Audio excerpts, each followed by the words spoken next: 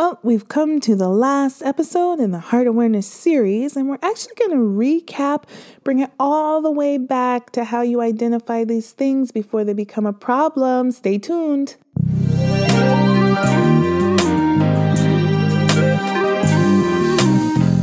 You're listening to The Purple Stethoscope. I am your host, Devin Nixon, family nurse practitioner. None of the information in this podcast is sufficient nor intended to diagnose your personal medical issue, but there's a lot to learn, so let's start the show.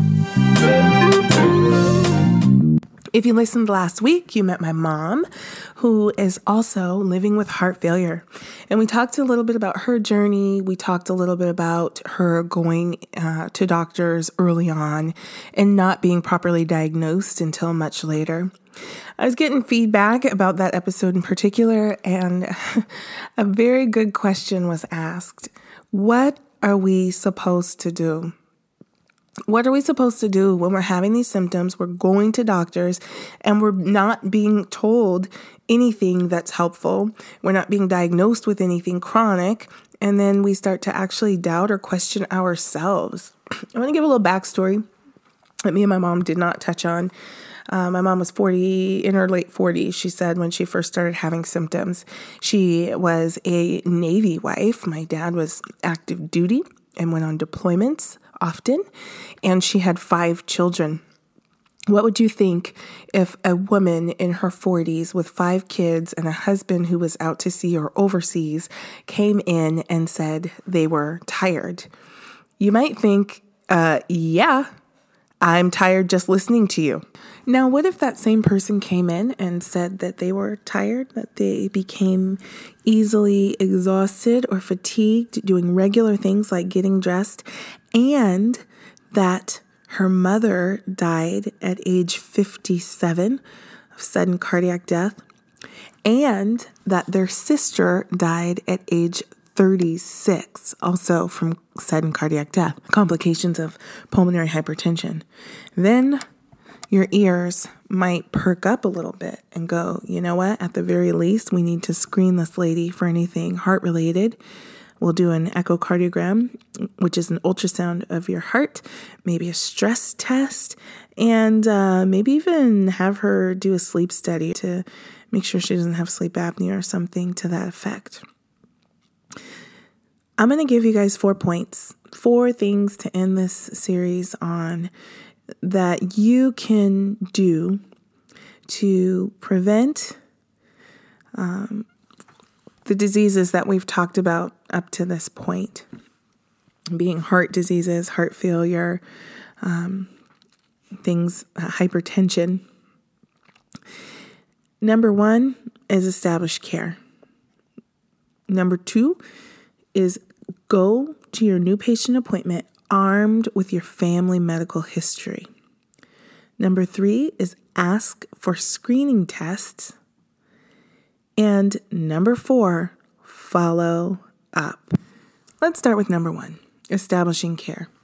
You know, emergency departments and urgent cares, their job is to rule out anything serious or life-threatening and then return you to your primary care provider for follow-up. They don't diagnose chronic illnesses. They don't specialize in disease management. Their job is to make sure you don't have a life-threatening picture and then have you follow up with primary care. I'm going to say that again because I think it's human nature for people who don't understand the healthcare system to go to the ER when they're worried that something's wrong. The job of the ER is to rule out a life-threatening illness or disease and then return your care to your primary care provider. If they can't immediately rule you out for something serious, sometimes they'll admit you to the hospital while they run more tests. But their main job is to say, hey, is it safe for this person to schedule an appointment in 2 weeks and then follow up then? Or do they need attention right now? So that's the first thing. Think of your primary care provider like your dispatcher. They're the ones who are going to forward the calls to all the right people. What do I mean by that? I mean, If you have a family history of rheumatoid arthritis and you're showing signs and symptoms of rheumatoid arthritis, it's your primary care provider who's going to make the referral to a rheumatologist. If you have a strong family history of thyroid dysfunction, it's your primary care provider who's going to make the referral to the endocrinologist. If you don't have any strong family history of anything, say your parents and grandparents lived to ripe old ages, it's your primary care provider that's going to make sure that you have your immunizations, that your vision is being screened, that you're doing all the preventative measures to prevent disease from occurring, okay? So the number one thing, you guys, is to have a primary care practitioner. That can be a physician, it can be a nurse practitioner like myself, it can be a physician assistant, it can be a naturopath. It needs to be someone that you're comfortable talking to and working with. You don't want to have a provider that you're so intimidated by that, you may not speak up in a situation that calls for you to speak up. That's not a good relationship when it comes to your health. So you want to make sure that you find somebody that you like and that you feel comfortable talking with. And that can take multiple tries. It can be frustrating because you're having to make the time and pay the copay and go in, but it's very much worth it. Guys, I don't feel very good today, so I'm recording through a really bad head cold, so bear with me. The number 2 thing is to be armed with your family medical history. If you're driving, just keep driving. If you're not driving, get out a piece of paper and an ink pen or a pencil. If you are driving, remember 7 minutes. It's 7 minutes into the episode that we are doing this. To know your family history and what's pertinent, you're going to look at your first-degree relatives. Your first-degree relatives are your mother, father, sisters, and brothers. Mother, father, sisters, and brothers. If you're really young, let's just say you're 20, and let's make your mom 45 and healthy, you may want to look at your grandparents or your great aunts and great uncles. Write down all the diseases that you know of, that your mom had, that your dad had, that your siblings had. This is going to shed light on number 3, which is screening tests, what you need to be screened for. So I'll start with myself. My dad had diabetes and hypertension that progressed into kidney disease. He had a stroke. He had a heart attack. He had a wound on his foot that, like with many diabetics, was very difficult to heal, and he ultimately died from sepsis or an infection in his bloodstream. All right, so that's dad. Mom, heart failure, aortic dissection, and kidney disease, which was secondary to, the treatment for her heart failure meds. Heart failure is usually precipitated by something like hypertension or coronary artery disease. In my mom's case, it's unknown what precipitated her heart failure, but she does have a family history of pulmonary hypertension and has some pulmonary hypertension herself. So I put all that down for mom, okay? Heart failure, aortic dissection, pulmonary hypertension. I go to my siblings. I have 3 living. I'm the 4th of 5 kids. Between my brothers, there is sleep apnea, hypertension, and an arrhythmia, heart rhythm issue. And for my sister, depression and suicide. And we do include mental health diagnoses in this, family health history, because people who have a first-degree relative who died from suicide are at a much increased risk of struggling with suicidal ideation themselves. So now that I have my family history together, I'm looking for trends and I'm looking for themes. And the themes that I can identify are hypertension and what we in the medical community call end organ damage. So end organ damage is what happens when you have an issue like hypertension for a really long time and it's never treated, and then your kidneys become damaged or your heart becomes enlarged and fails. So those are the things that I have on my list. When I think about screening, how do you screen for hypertension? I'm going to start to sound like a broken record. You get yourself a blood pressure cuff. It's an investment, and it's one of the best investments we can make as a community because hypertension runs higher in our community. It's more prevalent in our community. So if one person has a blood pressure cuff and everybody's getting together to go to Auntie's house for Thanksgiving, guess what you can do? I know you could be like me, be the Debbie Downer of the whole situation, but it doesn't have to be that way. Say, hey, y'all, let's check our blood pressure while we're all here together. Let's hold each other accountable. Those of us who have numbers that are outside of the range that we're following up and getting attention for this. So the screening for me is blood pressure. And guess what? I did get screened for high blood pressure. And guess what? I have it. And I take medication for it every single day. And I am seen by my primary care provider regularly for lab work and to make sure that I still need the medication and I'm tolerating it okay. All right. So, if you have a family history of thyroid dysfunction, then the screening tests you might want are thyroid labs, maybe even an ultrasound of your thyroid, and making sure that you don't have the same kind of picture that your family member who suffered from a disease in that organ has. If you have rheumatoid arthritis in your family, and you're starting to show signs and symptoms of rheumatoid arthritis, it's your primary care provider who's going to order the screening labs, the rheumatoid factor, the lab work that kind of helps rule in or rule out. And it's also going to be your primary care provider who will refer you to a rheumatologist if need be. Screening tests. Let me think.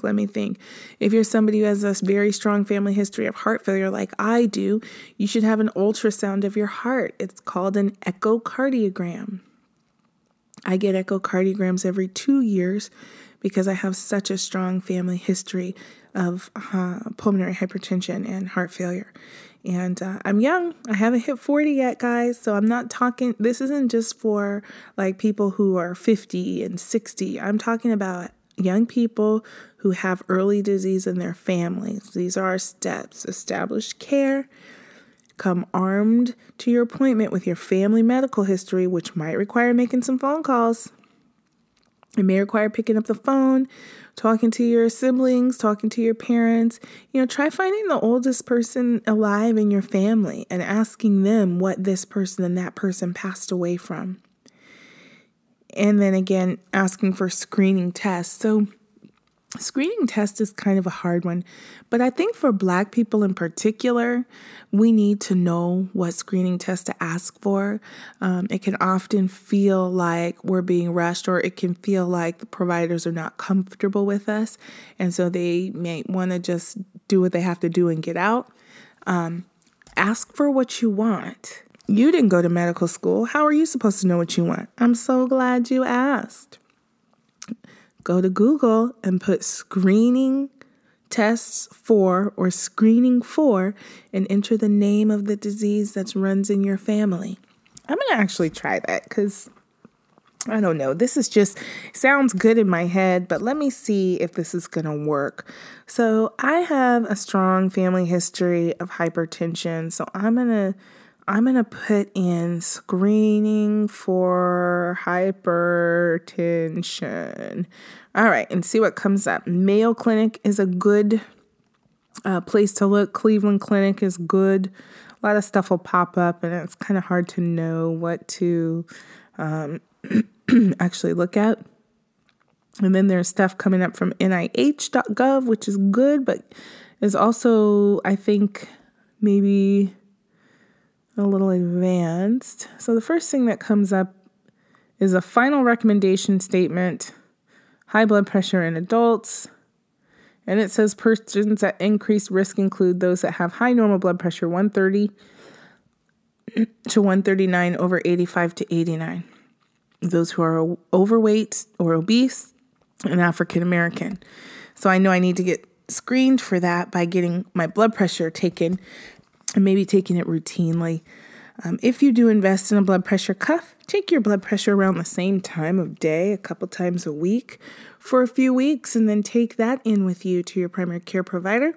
They'll look at those numbers and decide whether or not you need to be on a blood pressure lowering medication. I'm also going to put in screening for heart failure. Y'all, did I tell you I was sick? I'm sick. I'm really annoyed by it because who has time for this? This is trash. All right, screening for heart failure. So I put that in, and it comes up. Electrocardiogram, echocardiogram, stress test. What did I say? Yep. So that's how you know. Do a little research. Use the interweb for good. See what tests you need to be asking for. If you have a medical person in your family, like a nurse or a doctor or a nurse practitioner, ask them. Be like, you know what? This runs in the family. What should I be asking for from my doc? And finally, follow-up. Follow-up is probably one of the most important things in these steps because it's where we lose people. In fact, we have something we call loss to follow-up. When we order tests or prescribe medications to people and we don't see them again. And the number one reason that people get lost to follow-up is they either never make the follow-up appointment or they make it and then they cancel it and don't reschedule it. So I'm going to submit something to you all. Your birthday. You know when your birthday is. You're not going to forget it. It comes every year at the same time and day since the beginning of your life. And every year on your birthday, why don't you schedule an appointment, a checkup with your primary care provider for screening purposes, for an annual wellness exam, and just make sure that everything is still all good. If it was all good before, that it's still all good. If it wasn't all good, let's check it again. You know, last year I got my cholesterol drawn. It was elevated. We had this conversation about drinking less, eating more vegetables, more good fats. Let's check it again and see where things lie. Close the loop. I will tell you guys that your health care providers are very bogged down. And we depend on the systems that are in place. If I had to remember to call people back and remind them to make appointments, that would never happen.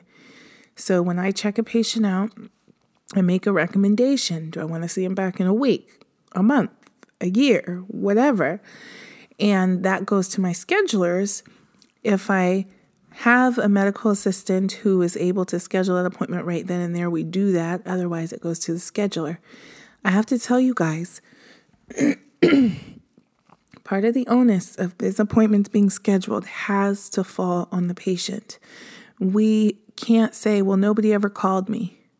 That's not a good reason to have a heart attack because nobody ever called you to schedule your follow-up for your cholesterol screening. That's not a good reason. It's not good enough.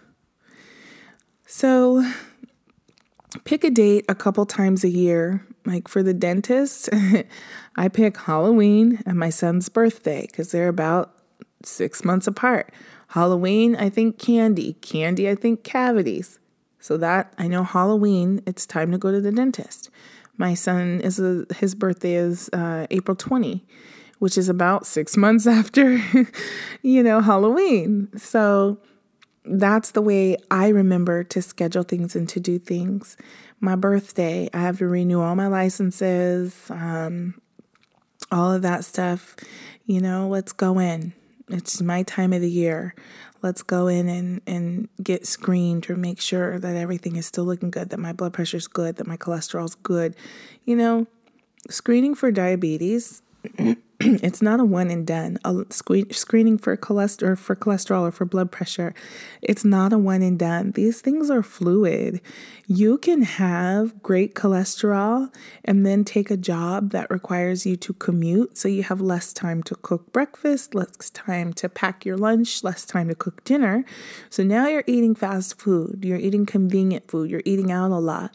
Your cholesterol can absolutely change. When you go back the following year, it might be much higher because of the lifestyle changes that took place. So that's why it's important to not just get these things checked once, but to continue to follow up and make sure that everything is still all good. All right? So let's recap again. Establishing care, number 1, find you a regular provider, a general practitioner, primary care provider, family practice. Those are some of the terms that you might see. If you don't know where to go, look on the back of your medical insurance card and call the customer service number. They can give you recommendations. If you don't have insurance, you can go to freeclinics.com, put in your zip code or click on your state and find affordable health care near you. You should also sign up during open enrollment for health insurance. Ask your friends and your family. Ask your coworkers. Your coworkers are likely to have similar insurance to you. And so ask them, hey, who do you go to? Because I need to find somebody, and they should be able to refer you to somebody. And if not, then maybe you guys can hold each other accountable and find someone together. Talk to your friends and your family members too. I love taking care of families because guess what? I know what runs in the family. I know a little more about the family dynamics. I like taking care of husbands and wives because, you can get people to be accountability partners, to encourage each other to be healthier and to do better. So establishing care is number 1. Number 2, coming armed with your family medical history. What did your first degree relatives have, or what do they have? If 2 of your siblings are on blood pressure medication, you need to be screened for hypertension. If, your dad and one of your siblings is a diabetic, you're going to want to be screened for diabetes.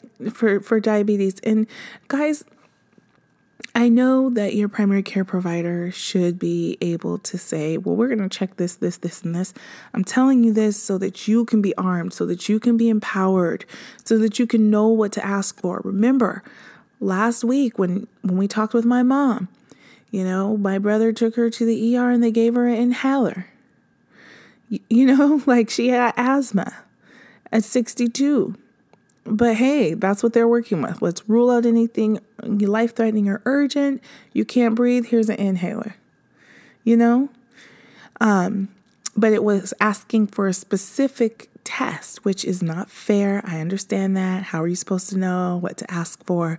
But I'm asking you to do your due diligence. The information is out there. Matter of fact, I'm going to put up on my Instagram screening questions, right?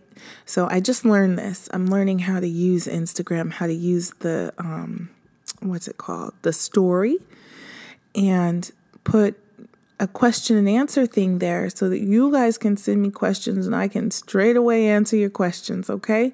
Because this is not easy. This is not information that you're just going to have unless you've studied or gone to school for that. So we want to make sure, those of you who are computer savvy and can, do some searching and say, hey, what are the screening tests for XYZ, or how to get screened for blank? Great. Those of you who need a little help, come holler at your girl over on IG. And last is following up. Following up, again, probably one of the hardest things. It feels instinctive to make an appointment when you don't feel well. Making appointments when everything seems fine seems silly. It costs money. A lot of us don't have money to throw away, but it's not money to throw away. It's money that we invest into our health. And, the screenings that should happen are different depending on what age we are. Those screenings actually start at birth, at well child checks. A lot of times we don't see kids at all unless they have a sports physical. They can't be on the football team if they don't have a sports physical, so we run and get the sports physical. That's actually supposed to be happening at least every year, where you're going in, taking your child, getting the physical exam, and there's different things that we talk about at every age and stage, We call it anticipatory guidance. What do you anticipate with someone this age? What are the things that we see with kids this age? If they're 15, 16, we're going to be talking about seatbelt safety and the importance of not texting and driving. If they're 7 or 8, we're talking about wearing your helmet when you bike. If they're 2 or 3, we're talking about watching them and staying close to them around bodies of water so they don't jump in and drown. Once they become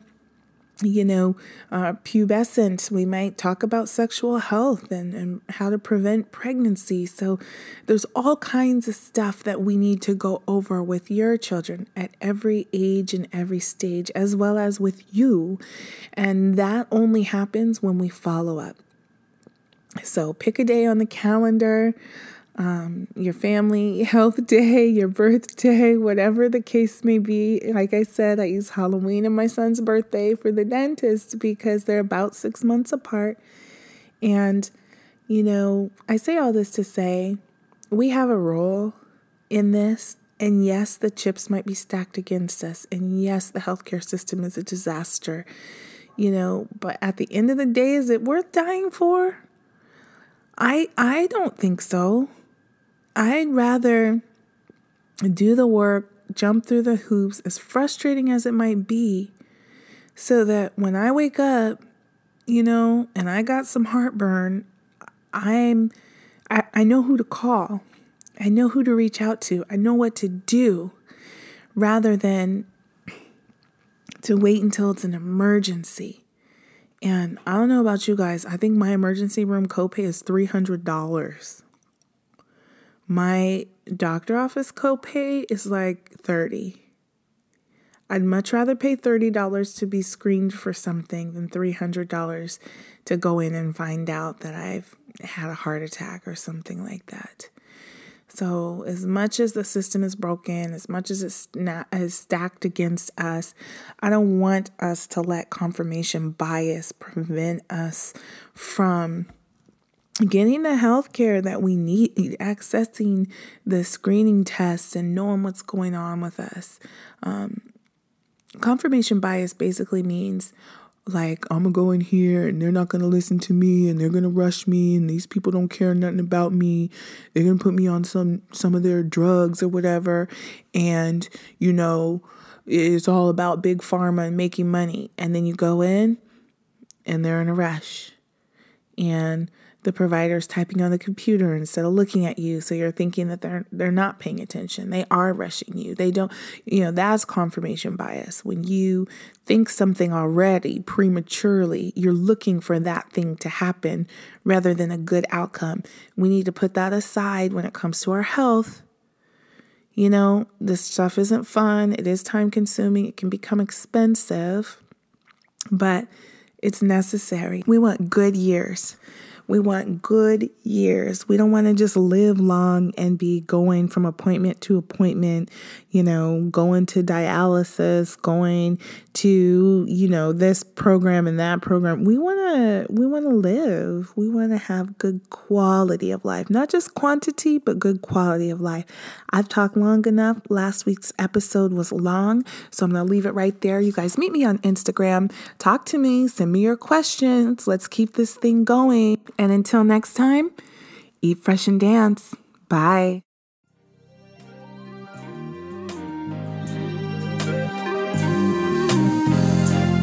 Thank you for listening to The Purple Stethoscope. I'm your host, Devin Nixon, family nurse practitioner. You can find me on social media at DTheNP. That's on Twitter, Facebook, Instagram, and now Patreon. If you liked what you heard, go ahead and share this episode and then head over to Patreon to see how you can further support this work. Bye.